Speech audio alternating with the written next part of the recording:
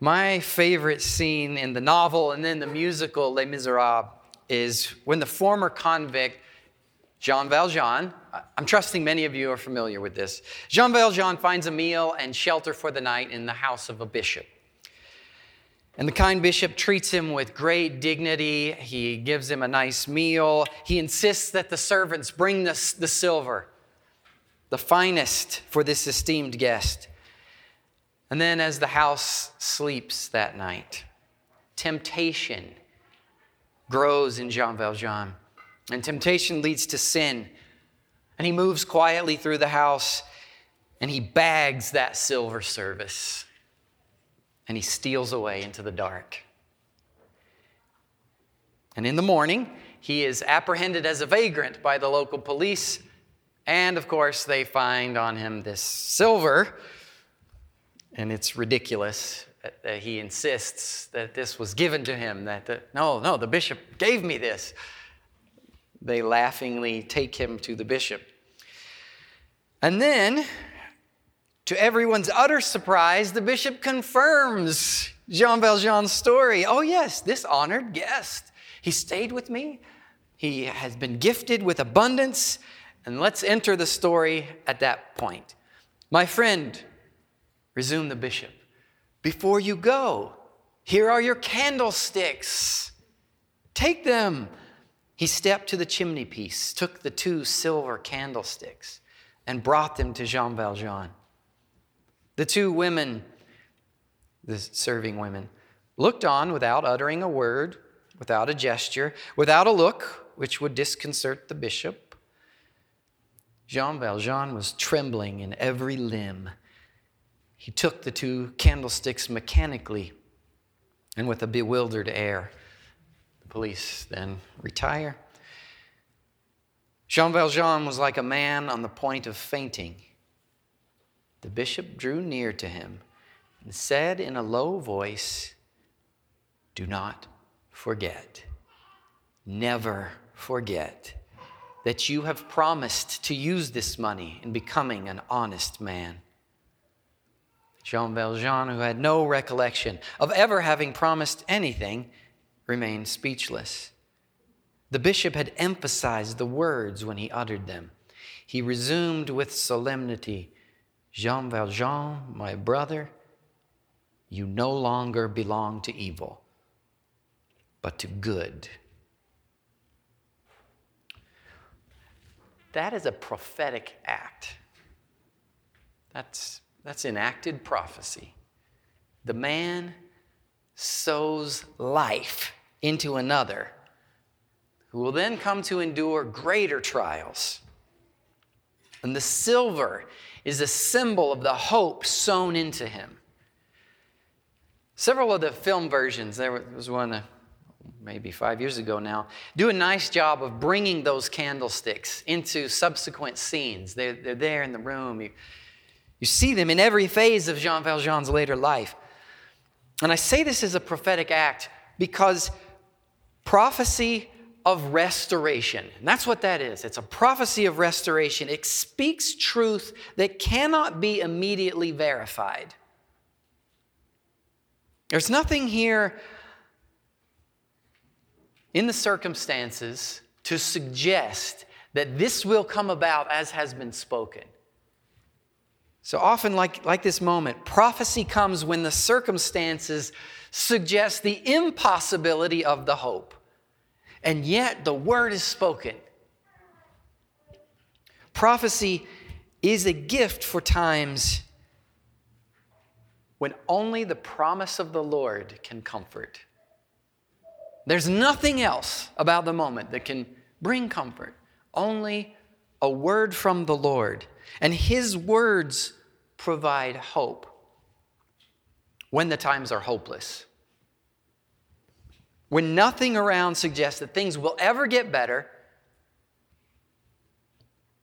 And the power of a word of hope, the power comes from the trustworthiness of the speaker, the Lord of hope. Because when that speaker is God, the hope is firm. It's as firm as he is, no matter the circumstances. Jeremiah prophesied in just such a time.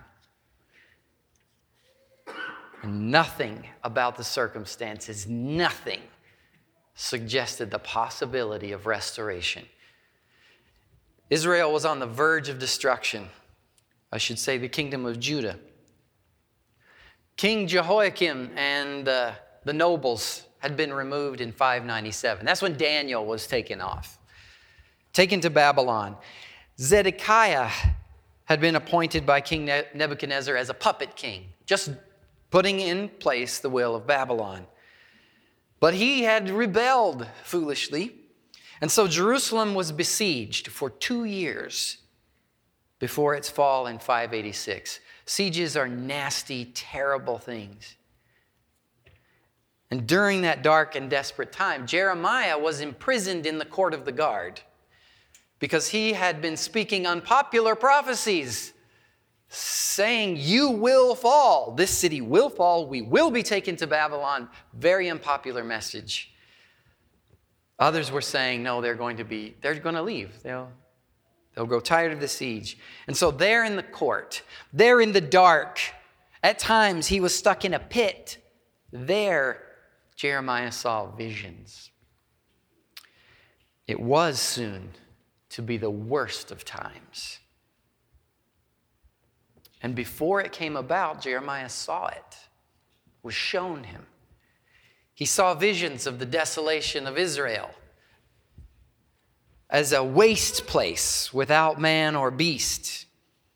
In the cities of Judah and the streets of Jerusalem, desolation, without man, without inhabitant, without beast, desolation. The vineyard of the Lord was cut down. He saw it. The song of Isaiah chapter 5, was fulfilled. The vineyard of the Lord of hosts, this is Isaiah. The vineyard of the Lord of hosts is the house of Israel. The men of Judah are his pleasant planting. 100 years earlier, Isaiah had prophesied it, that the vineyard would be destroyed. The Lord had said, I will remove its hedge. It shall be devoured. I will break down its wall. It shall be trampled down. I will make it a waste. It shall not be pruned or hoed, and briars and thorns shall grow up. This city will become a wilderness. Isaiah had seen it, and Jeremiah now was seeing it come about, and he saw what it would become. God's people would be destroyed as a people. And in the destruction of the temple, so the walls would be thrown down, but also the temple, so that they would cease to be the people with whom God dwelt. No temple, no house of the Lord, no dwelling of God with men. So who they were, their very identity, gone. That was the thing that made them different from all the nations. They didn't just have a local deity. They didn't just have a minor spirit. But the creator of heaven and earth, the one who made everyone, had chosen them and come to live among them. And that would cease to be. And if that would cease to be, they would cease to be. And Jeremiah saw the end of the line of kings. David's vine would be cut down. That's the regular way that the imagery of the vine is used. The line of kings represents the people, and that would be cut down. Jeremiah saw and knew that King Zedekiah's children would be killed. And in fact, when that siege was broken, Zedekiah's sons were brought before him and they were all killed. The last thing that he saw, because then they tore out his eyes. That's the last image he had, his sons being killed. The line of kings. So that was the context for Jeremiah's prophecy. Hopeless circumstances. Could it be worse? Nothing to suggest that Israel could ever be restored as God's people. So it's into that pitch blackness that the hope of the Messiah was spoken. That these verses were spoken from that torn and broken stump, that vine, the stump of the vine of Israel, there will spring a righteous branch. Behold, this is Jeremiah 33:14. Behold, the days are coming, declares the Lord, when I will fulfill the promise I made to the house of Israel and the house of Judah. In those days and at that time, I will cause a righteous branch to spring up for David, and he shall execute justice and righteousness in the land. In those days, Judah will be saved, and Jerusalem will dwell securely. And this is the name by which it will be called: the Lord is our righteousness. And verse 17, for thus says the Lord, David shall never lack a man to sit on the throne of the house of Israel, and the Levitical priests shall never lack a man in my presence to offer burnt offerings, to burn grain offerings, and to make sacrifices forever. Temple's going to be destroyed. There will always be a priest offering sacrifice. So into this fear, into the desolation of the moment, the Lord reminds them of his promises to Israel, to Judah, promises that are fixed, because through Isaiah, the Lord had promised that he would raise up a king. This is what we sing around this time. The government shall be upon his shoulder, and his name shall be called Wonderful Counselor, Mighty God, Everlasting Father, Prince of Peace.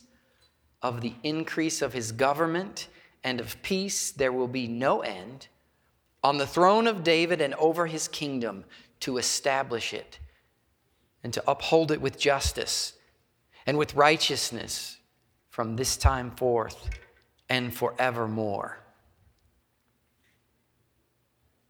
A prince from heaven, who will reign forevermore. But 100 years had passed since Isaiah had prophesied that. No king. No king had come. And now another prophet. And the Lord renews his promise. He renews it. The days are coming when they will be fulfilled, he says. Now there's a wonder here. Because in these same visions, did they come in the same night? We don't know. Probably over the course of a few days. In these same visions, Jeremiah sees that Zedekiah and his sons will all be killed. He knows the vine of David will be cut down. The branch is cut off. But he's got to speak what the Lord says and the hope that the Lord gives. In those days, at that time, I will cause a righteous branch to spring up for David. There is a line of succession. King Jehoiakim had been taken to Babylon. And through him, through his sons, the line would be restored. But it would happen in some way that no one would understand. Verse 17 gives a comment on this branch. David shall never lack a man to sit on the throne of the house of Israel. The Levitical priests will never lack a man in his presence to burn incense, to offer sacrifices. Do you hear the note of perpetual service, constancy? Jeremiah, he's seeing the same thing that Isaiah had seen. Of the increase of his government, there will be no end. Perpetuity on the throne of David and over his kingdom, to establish it forever, to uphold it with peace and justice from this time forth and forevermore. This was a mysterious thing God was promising. Mysterious. A son to sit on David's throne, a branch from David's line who would increase the kingdom who would bring perfect justice, who would bring righteousness forever, but somehow would also be called Mighty God, Everlasting Father. How could that be? How does that? David's line, and yet he's the Prince of Peace, Mighty God. How could that be? How does that happen? How does that come together? But it was in that hope that they waited. And they puzzled, just like those guys in Persia, puzzling. This was one of the rabbinical puzzles. How is the Messiah king and God? Some of them went one way, some of them went another. Some of them thought that only God himself would come, but not as a man. Some of them thought that Israel would be God. It would be perceived as God. But it was in this hope that they waited. Those who had faith in God, that he would keep his word. That he would keep his word. That's really kind of it's a small thing. It's a simple thing, I should say. That God he'd keep his word. Is God honest? That's the way we talk about that sort of thing with one another. If you keep your word, you're honest. Is God honest? Some of them believed he was. And the way of waiting, the way of hope, it was a function of faith in the one who had said it.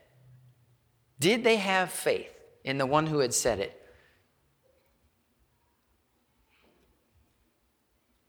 And many did.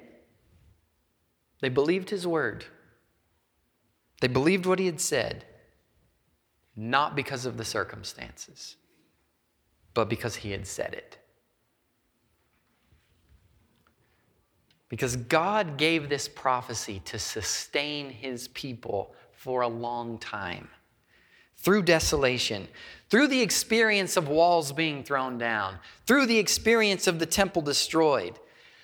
Eventually, they saw a meager Jerusalem rebuilt.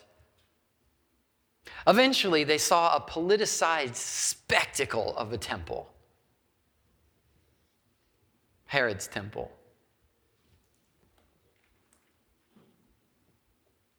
And after they returned out of exile, they were subject to empire after empire.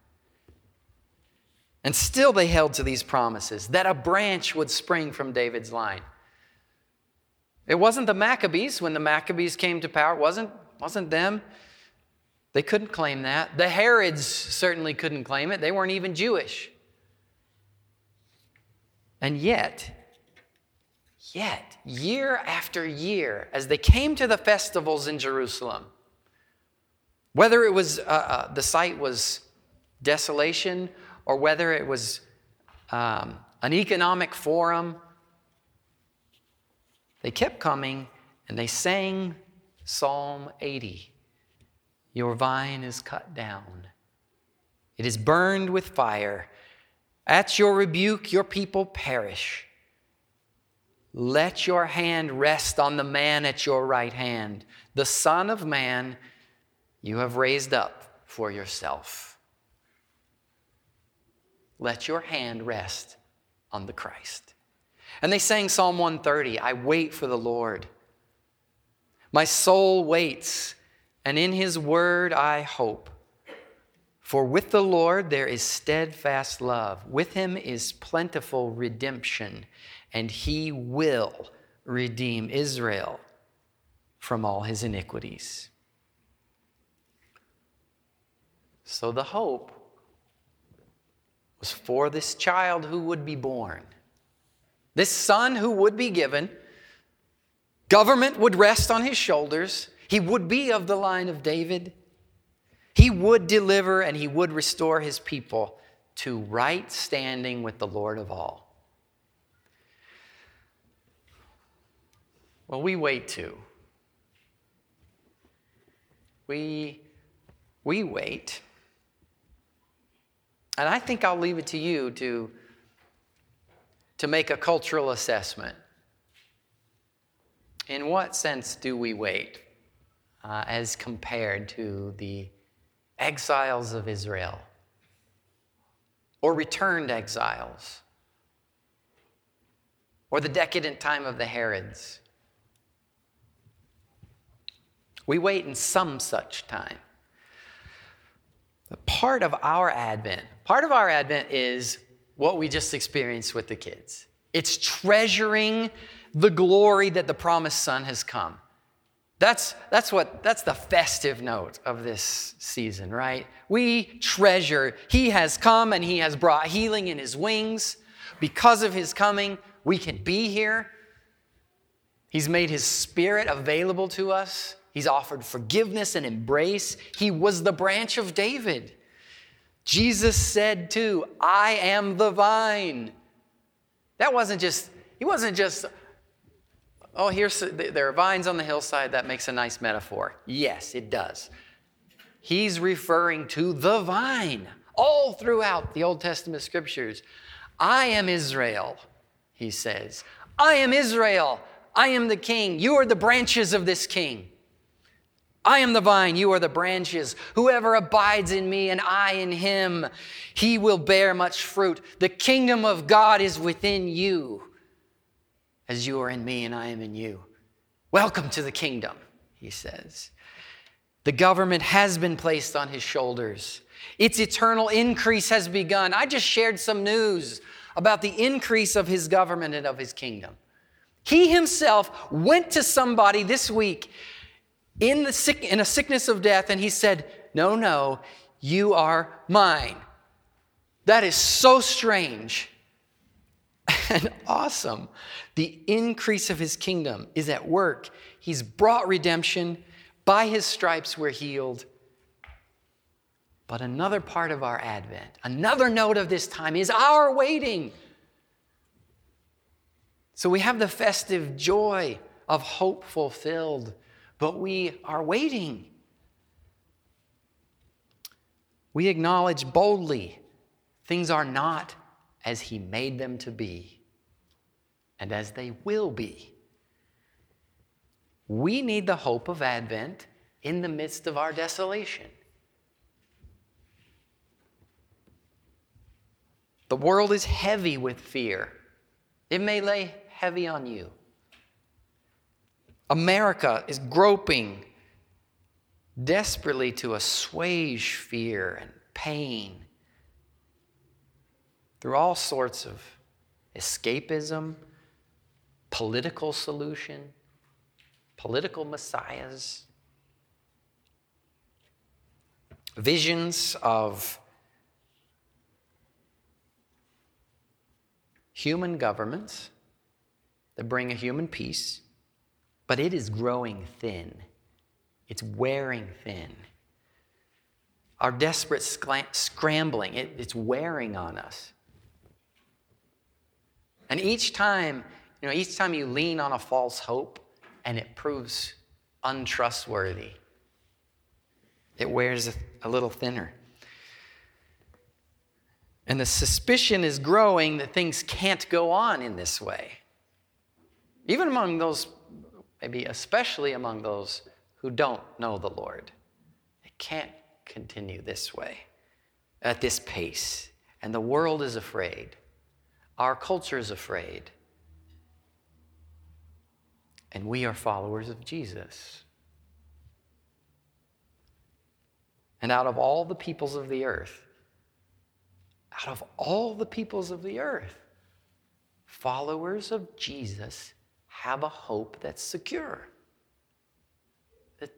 that isn't contingent on human behavior, that isn't contingent on human solutions, isn't contingent, I just lost the word. Contingent, isn't dependent on human governments, laws. Our hope hangs on the promises and the authority of Jesus. The Christ has come. He reigns. He reigns on high. He reigns in us. He's within us. And he is coming to establish his kingdom of peace. And it will be over all the earth. Do we see it right now? No. We see glimpses.